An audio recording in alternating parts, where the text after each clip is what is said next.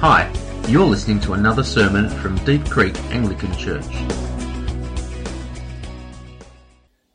Good morning, everyone.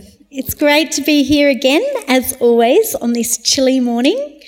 Let's pray as we begin. Dear God, thanks so much for this day. Thanks that we can gather here together to hear your word. We pray that you would open our hearts and minds to be changed by you today. And we pray this for your glory and honour in Jesus' name. Amen. Well, Micah chapter 6 verse 8, it's a verse you've probably heard of a lot. It's kind of been my life verse ever since I became a Christian. And I just love it because it seems to encapsulate a lot of the themes that we've been talking about so far in Deuteronomy. What does the Lord require of you but to do justice and to love kindness and to walk humbly with your God? Well, it's been a really rich time listening to the sermons over the past couple of weeks as we've delved into Deuteronomy. We've had the reprise to choose life as it continues to surface throughout the book, knowing our identity, knowing who we are, and then how we should act as a result of that. We've had finding practical ways to keep God's word always before us and to not forget who he is. And Shema, the whole of life love for God, obedience and service and devotion. The origin of the great commandment to love the Lord your God and your neighbour as yourself was the Jewish Shema, a call to hear this command to love and for this love to infuse every single part of our lives. In all of our interactions at home, with our friends, in our workplaces, and in our wider community, we must live spiritually conspicuous lives, intentionally sharing our love for God and our faith in Jesus. So now, O Israel, what does the Lord your God require of you? Only to fear the Lord your God, to walk in all his ways, to love him, to serve the Lord your God with all your heart and with all your soul, and to keep the commandments of the Lord your God and his decrees that I am commanding you today for your own well-being. In these two small verses, we find a summary of what God requires of us. And there's 5 of them. 1, we are to fear the Lord, not as in be afraid of him, but rather to treat him with reverence and respect as the holy and powerful God that he is. 2, we're to walk in his ways, follow him, imitate him, obey him, structure our lives around the things that matter to him and things that God honours and values. 3, we're to love God in the holistic sense of devotion from the heart, putting God first in our lives. Serve him, worship God in all of our lives, but also to seek out what matters to God and come alongside Christ and be co-creators with him of all that God is doing in the world. And 5thly, observe God's commands. Heed, obey, keep, hold fast to the laws that God has given us to live by. What a great summary of Shema, encapsulating what God requires of us, our whole life love of God and devotion to him. Now, if we read this list, one could be forgiven for balking a little bit at these commands. They may come across as the demands of an arrogant and narcissistic God. Fear me, follow me, love me, serve me, obey me. And if you took these commands in isolation, it would be a totally understandable conclusion to arrive at. But there are 2 things that stop it from being cult-like instructions. 1 is the fact that these words are embedded in the larger story of God's relationship with his people, the people of Israel. And already at this point in Scripture, we've witnessed enough of God's power and mercy, his grace and his beauty, to know that he is a God worthy to be praised. And secondly, it's the verses that come after these, verses 14 and 15. Although heaven and the heaven of heavens belong to the Lord your God, the earth with all that is in it, yet the Lord set his heart in love on your ancestors alone and chose you, the descendants after them, out of all the peoples, as it is today. Yes, God is powerful, creator God. Everything was made by him and belongs to him, a God beyond compare. And yet, despite this, he chose us. He chose to set his heart in love on our ancestors and on us. There's nothing distant or removed about this all-powerful God that we serve. From the beginning, he chose to interact, to relate to, and to love his people. There's nothing arrogant or narcissistic about that. Instead, it's a logic-defying decision to not stay aloof in his lofty realms, but to be among us and to set his heart for us. So God's call to us in verse 16 is this: circumcise then the foreskin of your heart and do not be stubborn any longer. It's a clear reference to the Jewish practice of circumcision, where it was a physical sign to represent people's allegiance to God, that they are members of God's family. Here, they are being called to circumcise their hearts.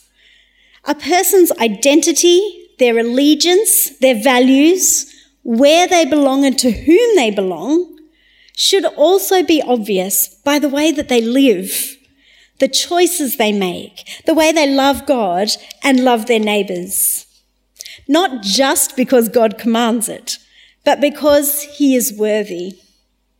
Look at verses 17 and 18. The Lord your God is God of gods and Lord of lords, the great God, mighty and awesome, who is not partial and takes no bribe. Mighty and awesome. But he also executes justice for the orphan and the widow, and who loves the strangers, the refugees, providing them food and clothing. This is what our God is like. What a gobsmacking description. After his power, he is primarily described in terms of his deep compassion. A God of justice, a God of love, a God of provision. And verse 19, you shall also love the stranger, for you were strangers in the land of Egypt. You see that? God chose to pour out his grace and his love on our ancestors who were themselves refugees in Egypt. He showed them mercy, he cared for them, and as recipients of that grace and love, we're called to do the same for those who find themselves as refugees here.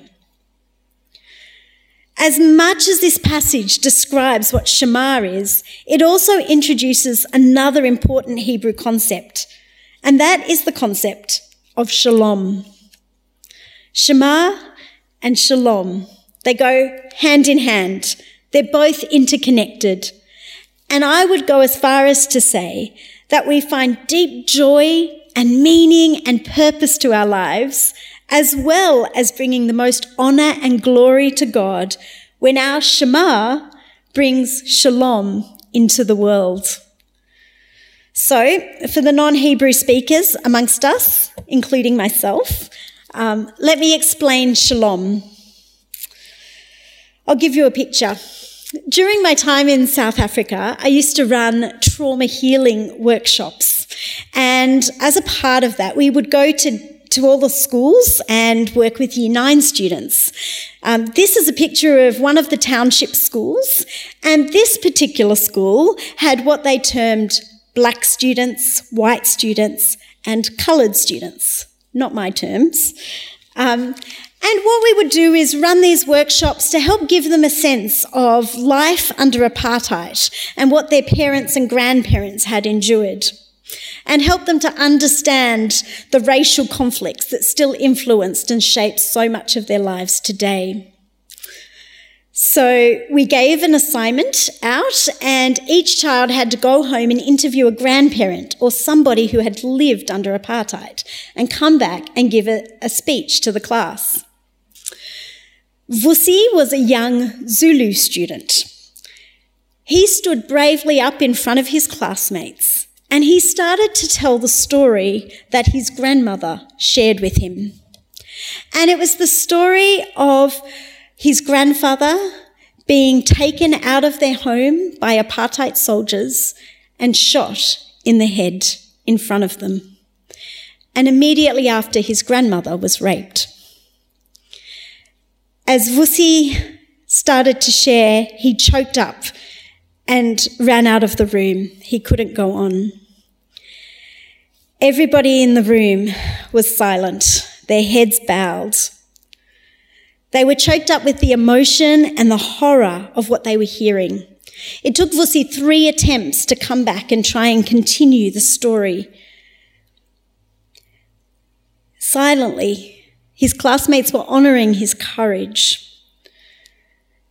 Finally, he was able to share the story, and then we had a break. During this break, a white student came up to me. His name was Daniel, and he said, "I don't want to share my story." Now, Daniel had been quite troublesome all week, and so I thought he was just trying to get out of his assignment, but I asked him why. And he pulled out a newspaper photograph, and in the front page of this newspaper was a photograph of his grandfather dressed in apartheid uniform, firing a rifle into a black crowd. Daniel said, "I can't do it." I could see the angst in his face, especially after hearing Vusi's story, right? But I encouraged him that it was really important, for the sake of understanding, for all of the stories to be heard and to be told. I could see that he was clearly terrified, but he agreed to do it. So he stood up in front of the class, he unfurled his newspaper photograph, which, as you can imagine, was met with curses and abuse. And in a soft voice, Daniel said, "I interviewed my grandfather. I'm not proud of what he did, but I love him." At that point, kids started throwing rolled up bits of paper at him and yelling. The tension in the room was palpable. At that point, something miraculous happened. Vusi stood up and he walked to the front of the class, and he stood beside Daniel and put his hand on his shoulder. A very simple gesture of support. At that point, the whole class immediately fell silent, and both Daniel and Vusi started to cry. Nothing further needed to be said. Vusi's actions and the tears that followed from both of them and the rest of the class was a beautiful picture of grace, the beginnings and exploration of forgiveness and restoration. It was a picture of shalom. Deuteronomy 10:12-22. Love the Lord your God, walk in his ways, keep, follow, hold fast to his commands, serve God. So what does it look like to do this? To love God? To walk in his ways? Leviticus chapter 19, verse 34. When an alien lives with you in your land, love them as yourself. Mark chapter 12, verses 30-31. Love the Lord your God with all your soul and with all your mind and with all your strength. The second is this: you shall love your neighbour as yourself. Jeremiah 9, verse 24. Let him who boasts boast in this, that he understands and knows me, that I am the one who practices steadfast love, justice, and righteousness in the earth. For in these things I delight, declares the Lord. Or Isaiah 58, is not this the fast that I choose? To loose the bonds of wickedness, to undo the straps of the yoke, to let the oppressed go free. Is it not to share your bread with the hungry and bring the homeless poor into your house? And John 14 verse 12, whoever believes in me will do the work that I do. This is life. This is the way of the Lord. This is what it means to follow him and to choose him. This is the picture that God paints for us of shalom. You see, it's not enough for us just to express our devotion for God, one-on-one between us and him. The two clauses are linked. One cannot survive without the other. Love God and love neighbour. Neither can breathe without the other. If you claim to love God but hate your neighbour, the love of God is not in you. At its most basic, the Hebrew shalom is a picture of life in all its fullness. It's a sense of completeness, perfectness, wholeness, safety, wellness, rest. It's the way things ought to be. It's the restoration of broken relationships. It's being in right relationship with God, with our neighbours, and with the earth God has given us. It's Daniel and Vusi being able to tell their stories and hear each other's experiences and cry with one another and stand there, and their willingness to recognise the wrongs done, but to reach out in understanding and forgiveness and try and imagine a new future and a new way of being together. But it's more than just the absence of suffering and tears. Shalom is so much more than that. I may have shared with you before, but there is a word in Zulu, and it's embedded in lots of African cultures, and it's called Ubuntu. And Ubuntu means I am because you are, and you are because I am. And it's that sense that we cannot be fully human or fully ourselves. We cannot be fully who God created us to be while another person is lacking in any way. As long as there is someone without, in pain, suffering, not able to live up to their full potential, then we cannot be fully whole. We cannot be fully right in ourselves because we're all connected. Each of our lives impacts the well-being of others. And this concept's found in our passage today in verse 13. It says, keep the decrees to love and bring justice. I am commanding you.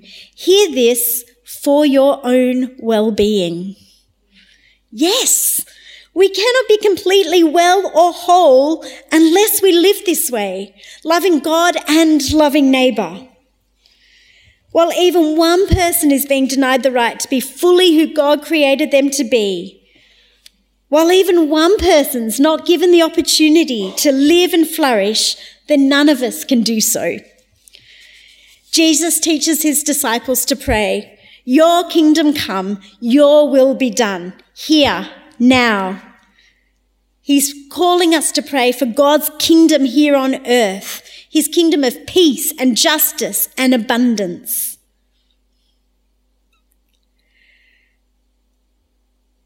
This is what is so amazing, that the God of Shalom, the God of justice and wholeness and peace, he asks us to work out with him what this Shalom, what this new world looks like. Listen to this in John chapter 14. Jesus is speaking and he says, I tell you the truth. Anyone who has faith in me will do what I have been doing and will do even greater things than these. We are given the same work to do as Jesus, a divine collaboration. Can you believe it? And what is this work? Luke chapter 4 verse 18. This is Jesus' proclamation for ministry. It's the gospel, the good news. The Spirit of the Lord is on me because he has anointed me to preach the good news to the poor. He has sent me to proclaim freedom for the prisoners and recovery of sight for the blind, to release the oppressed and to proclaim the year of the Lord's favour. That's shalom, word and action together, not one without the other. This is what brings life in all of its abundance. Now, we don't have to look very far to see this is not the world that we live in right now. The latest statistics from the United Nations tell us that there are now over 100 million people who have been forcibly removed from their homes by persecution or war or human rights violations. That is 1 in every 78 people on this earth. It's a global crisis. And if all of these displaced people on earth were to make up a country of their own, they would be the 14th most populous nation on earth. And while the world's richest countries, including Australia, host a mere 17% of the world's refugees, developing countries that are least resourced to do so host the majority of these people. And while children only account for 30% of the whole world's population, they make up 42% of the displaced peoples on earth. As we look around us, it's clear we're not living in a state of shalom, but we do see glimpses of it. Many of you would have followed the Home to Bilo campaign. Priya and Nadis are Tamil asylum seekers who fled war and persecution in Sri Lanka. They, along with their 2 daughters, Tharunika and Kopika, have just been released from over 4 years of detention, including them being the only people imprisoned on Christmas Island, which they described as really damaging for their health and painfully lonely. Now they've been released and returned to their community that they were a part of in Biloela, Queensland. And this is in no small part due to the years of protest and advocacy and unrelenting pressure that people like you and me have applied to the government. Regular marches for freedom refugee freedom, have become a part of the fabric of our landscape. It's sad that they've had to be, but I'm also glad that they have, as it's an opportunity for normal people to raise their voices and demand justice and to yearn for a better world. For the many people of faith involved in this and many other refugee advocacy cases, it's been an opportunity for them to live out their Shema, the call to love, and to bring about shalom, God's justice. Whatever your political persuasion, these photos of Prime Minister Anthony Albanese embracing this family and welcoming them is what the majority of Australians have wanted for this family all along. And it's a picture of God's heart for refugees, a picture of welcome and embrace. We do see God's shalom breaking into earth wherever his people are and where his people are loving God and walking in his ways. But it doesn't just happen. We have to actively seek it out to be co-creators with God of this new heaven and new earth. Shalom requires the active pursuit of what ought to be. And in order for shalom to take root, there must be justice. In his book, Pursuing Justice by Ken Witzmer, he talks about justice as an extension of shalom. And he describes it as recovering the full-orbed biblical concept of justice and inviting it back into our lives. And when we understand that justice is rooted in the character of God and flows from the heart of God, we can see that it permeates all of life. And what a joy it's been to see this church community here at Deep Creek living out their Shema to bring shalom into the world. Week by week, people are still faithfully, without recognition or much incentive other than to live out this love, they travel to Dandenong and pick up Bea and take her to all of her appointments. And, it's not always easy. It's rarely convenient, but they faithfully and uncomplainingly do this week after week. At random, undisclosed moments, word goes out to church that blankets are needed or particular material items of aid. And every time, without fail, before the day is out, those needs are always met, and met in abundance. And then people have faithfully delivered those things to the Afghan families. It was most tangible when, during lockdown last year, and the 2,000 Afghan evacuees arrived in Melbourne, with logistics complicated by lockdowns and the slow wheels of bureaucracy. It was the church, including this church, that funded, clothed and fed these evacuees in their first few weeks in the country. We've got people here who have knitted prayer shawls and beautiful blankets so that every family can have warmth this winter. And it goes on and on and on. This is the church catching a glimpse of God's vision of shalom for refugees. And each of these people and communities have found ways to live out their Shema in order to bring shalom into the world. And this is how this passage finishes, how it began. You shall fear God, worship him, hold fast to him. He is your praise. He is your God who has done these awesome things that have been witnessed. And he has blessed his people. God has made them as numerous as the stars in heaven. He is so worthy to be praised. So this is my challenge and my encouragement today. In what unique ways has God shaped each of us, our experiences, our upbringings, our families, our passions, our faith? And remember, this shaping happens through the tough and the painful experiences we go through as well, not just the good ones. And what are we doing that allows for fullness of life and life in all of its abundance, that provides opportunities for ourselves, our communities, and others to be all that God has created us to be, living out our call to love, Shema, to bring about life in all of its abundance. Shalom. Amen.